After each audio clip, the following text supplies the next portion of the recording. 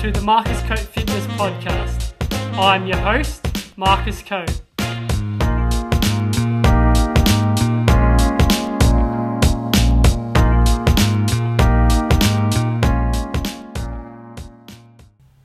Hey guys, welcome back to today's episode of the podcast. Today I'm joined by Adam Murphy, who is a strength and conditioning coach, runs his own business, and specialises high performance in basketball. It was awesome to have Adam on. Thanks again for your time, Adam. Please enjoy. Welcome to the Marcus Coate Fitness Podcast, Adam. Thanks, mate. Thanks for having me on board.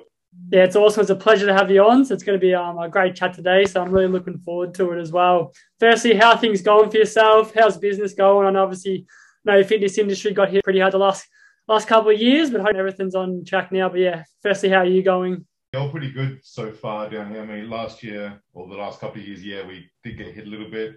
I think we ended up having about 9 weeks off over 2020, which, look, I kind of enjoyed a bit of a break and time off for a few things and reflect on where I was in the career and where I'm going next, which was quite nice.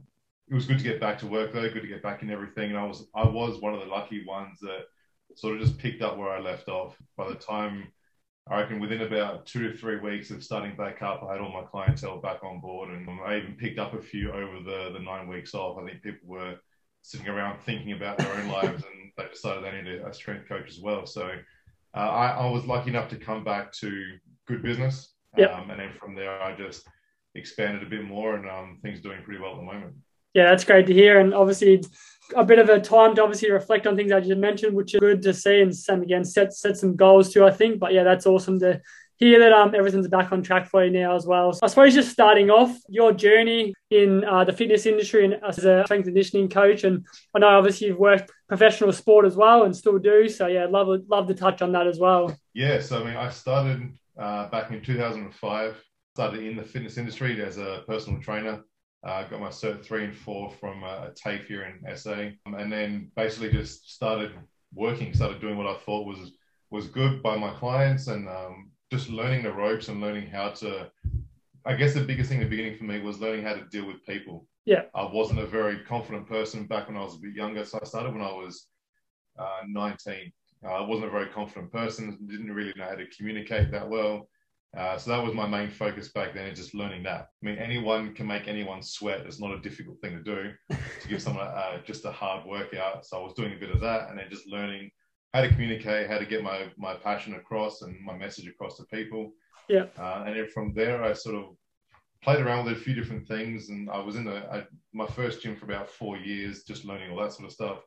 And then I went out on my own into, I don't know if you have over there now still, because I know it closed down here in SA, Fitness First. Yeah. Which is now Good Life here in SA. So Fitness First is gone. So I joined Fitness First for a year. Found it to be good, because when I started there was a guy by the name of Donald Carr, who's like the right-hand man here in Australia for Paul Chek. Yeah. And I got to know him really well. He was pretty much my mentor for that whole next period of my career, and still is today. Yeah. Good friend and mentor today. But yeah, he sort of got me on the track of the holistic approach of training and really learning more about the periodization and programming, and actually dealing with human beings, not just numbers and people, but learning the ins and outs of the human psyche and how we work and the mechanics of everything, and the internal physiology of people, why they get results and why they might not get results, that sort of stuff. So that was pretty cool. Sort of got me to the next level, where I then left into my own business. Yep. So I started that in 2010.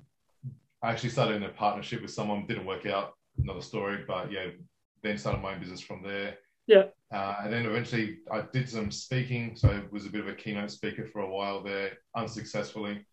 Just thought I might try it out and see what happens. Yeah. Then I went into basketball, and that's pretty much the start of my basketball journey.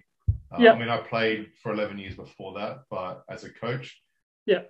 2013, I was into basketball, into just low level under 21s, and then progressed through to the NBL 1, what we know today is the NBL 1, but back then it was the ABL or Premier League. Yeah. And then I happened to find Mitch Creek. We all found each other. He was playing as just part-time for the team I was coaching. Yeah. And I said to him, look, I like what you're doing. Hopefully you like what I do. how about I offer you some training sessions, no charge, let's just do this and see what you think. Yeah. Next thing you know, he got me the job in the 36ers with the NBL, and 4 seasons after that, I was still there and loving life and traveling the world and doing that sort of thing. It was really cool. So and now I'm doing more private sector and contract work with different teams. So no longer exclusive as a coach, but working with a bunch of different teams. Yeah, that's awesome. It's definitely an awesome pathway for you as well. And for anyone listening, I think obviously just finding that pathway that suits you, but obviously taking a couple of things out of that. Obviously communication, I think, is massive in our industry, and getting to know your client is probably huge. And just having that relationship, as I said, I'm same again at the starting off, I was pretty shy kid as well. So I think that's if anyone is starting out in the industry, I think that's probably a big thing to focus on from there as well. Obviously, your experience going through the ranks, obviously, through the basketball. Obviously, did you have a passion for it? Or obviously you played, but obviously were you trying to maybe go towards basketball or different other sports at the same time too? Basketball's always been my passion ever since I started it when I was 8. I've always loved the game. I love the idea of the game. I love watching the game, breathing the game, studying the game, everything about it. So without a doubt, I always wanted to follow basketball as a sport. I mean, having said that, I do enjoy other sports. I used to love watching cricket and football and that sort of stuff. But basketball, without a doubt, was what I understood the most and resonated with the most.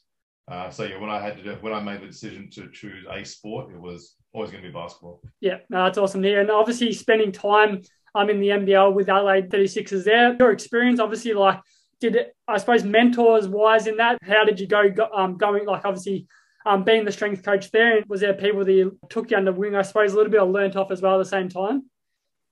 So pretty much as I said before, Donald Carr is still today a mentor of mine. So I lent on him a bit to ask questions and get some advice and ideas, bounce ideas. So I got to catch up, luckily enough, with Darren Burgess a couple of times, and have a chat with him about a few things, which is really cool.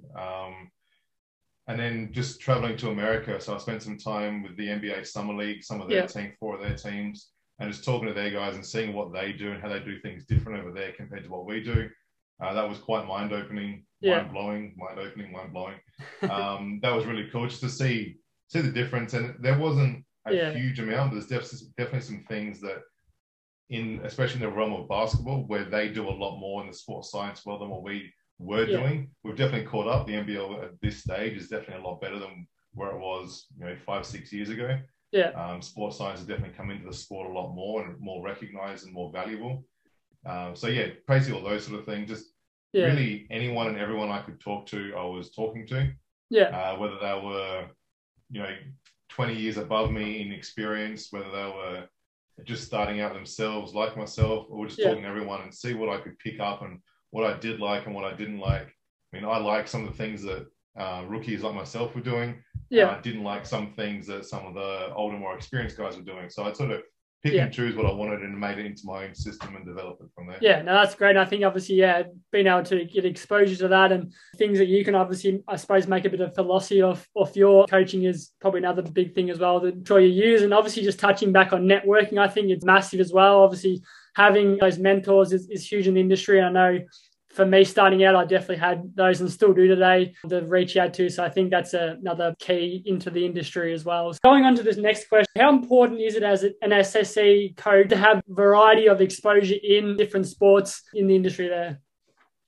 I think it's very important just to open your scope we'll open your repertoire up a bit more. So, I mean, in the private sector especially, I aim my marketing, my branding towards basketball. That's most of my clientele are basketball athletes, but I've still got the mums and dads that just want to get a bit fitter. I get other clients. I've got footballers. I'm in charge of badminton South Australia. I have a tennis player. I've had fighters in my time. So really, and the only reason I've been able to get them is because I've put myself in experience to get them. So I did some work with the Crows for a little bit as a bit of an intern. I've done some work with Tennis Australia. I've done some bit of fighting myself to understand the sport a bit more. So whether it's actually talking to the right people who are doing that job already or going and experiencing that sport, so you've got a bit of an understanding about how the movements and the mechanics of the sport. I think it's very, very important, crazy important to just make sure that you have an idea and broaden your scope on what there is out there and learning. And you can take things from other sports and put them into your sport. So I learned things from the AFL that I could implement into basketball. Now, obviously, you got to understand the mechanics are slightly different, or the ratios of movement are different in between the two sports, but there's still similarities and ideas that you can use and cross-pollinate between the two. Yeah, that's it. I was just going to touch on that. I was just going to say, obviously, having the different sports and have different clients that in the different sports, I'm sure that obviously you would take bits and pieces out of their training or what they do on game days to obviously implement in different sports. I know obviously their sports are different, but I'm sure there'd be definitely some similarities in it to obviously use in their training styles as well. Yeah, for sure. I mean, you look at basketball and football, probably the two main sports I focus on. Yeah. They all do the same movements. Like they both jump, they both run, they'll both hold out or box out between the two sports. They'll get on the floor, they'll move around all different angles and parameters.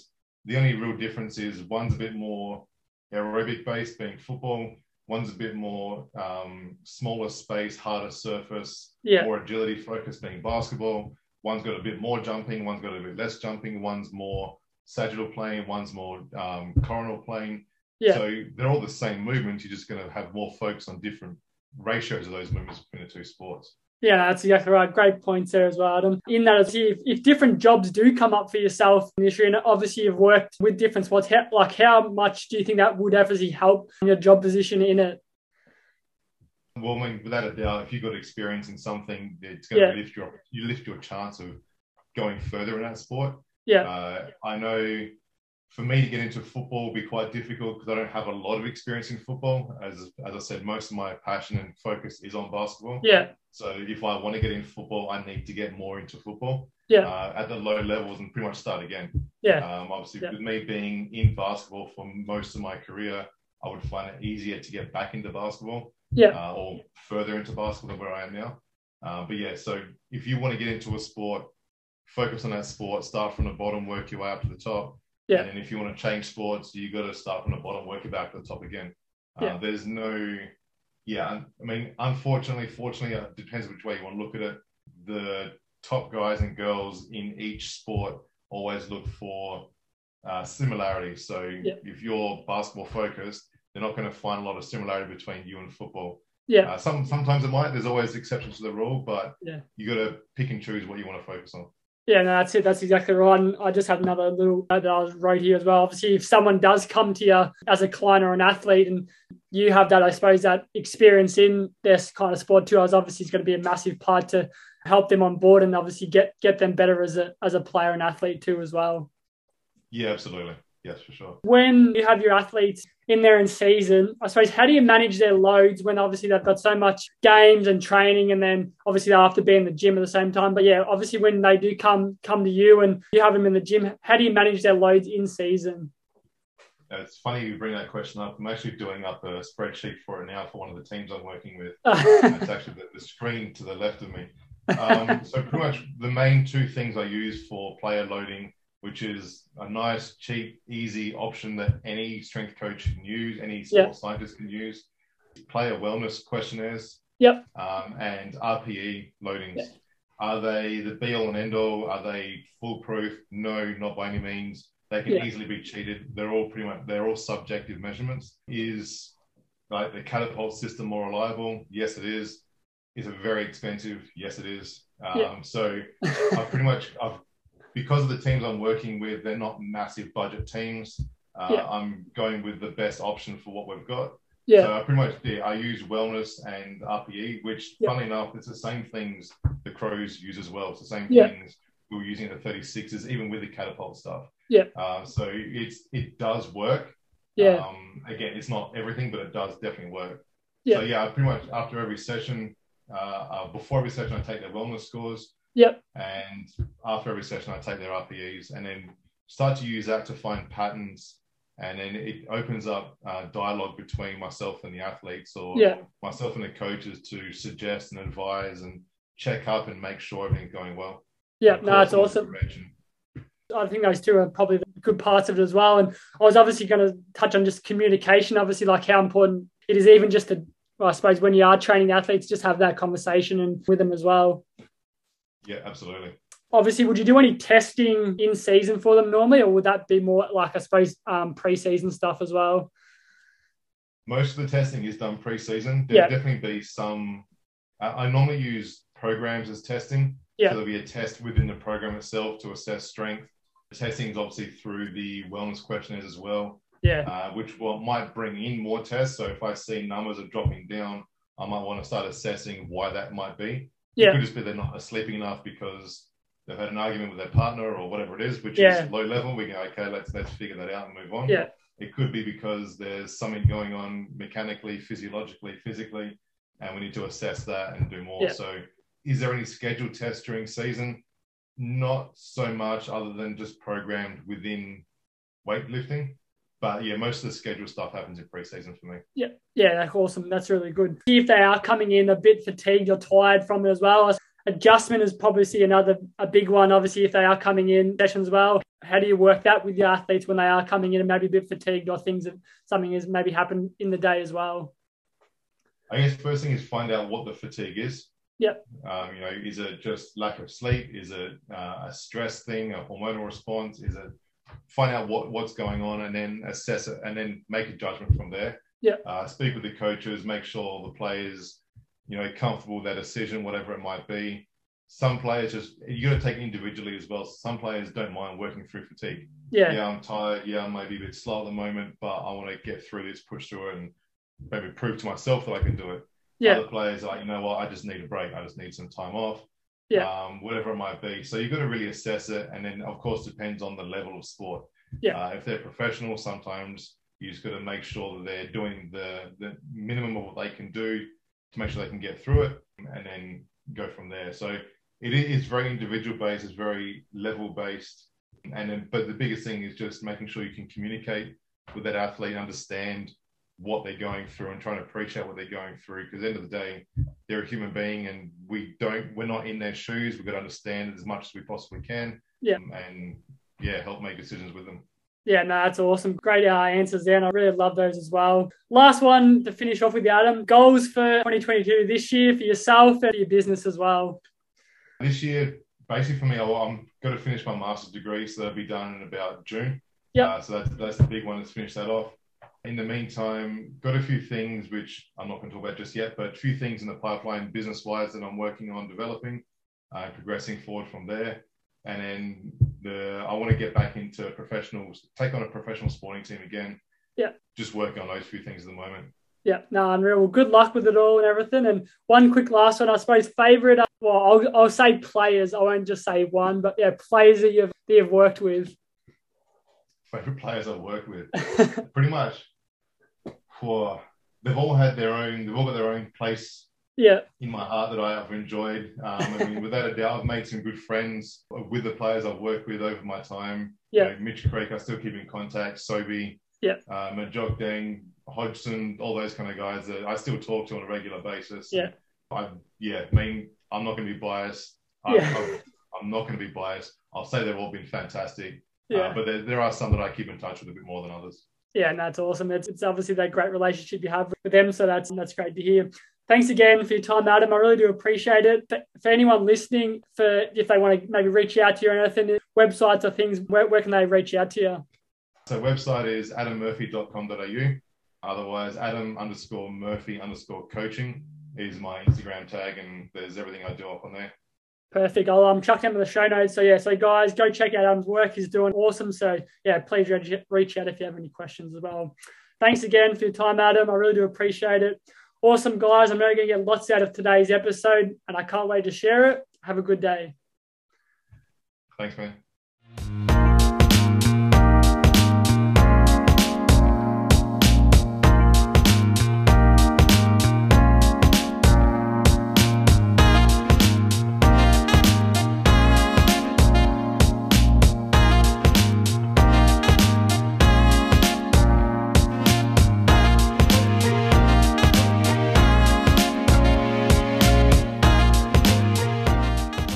Thank you for listening.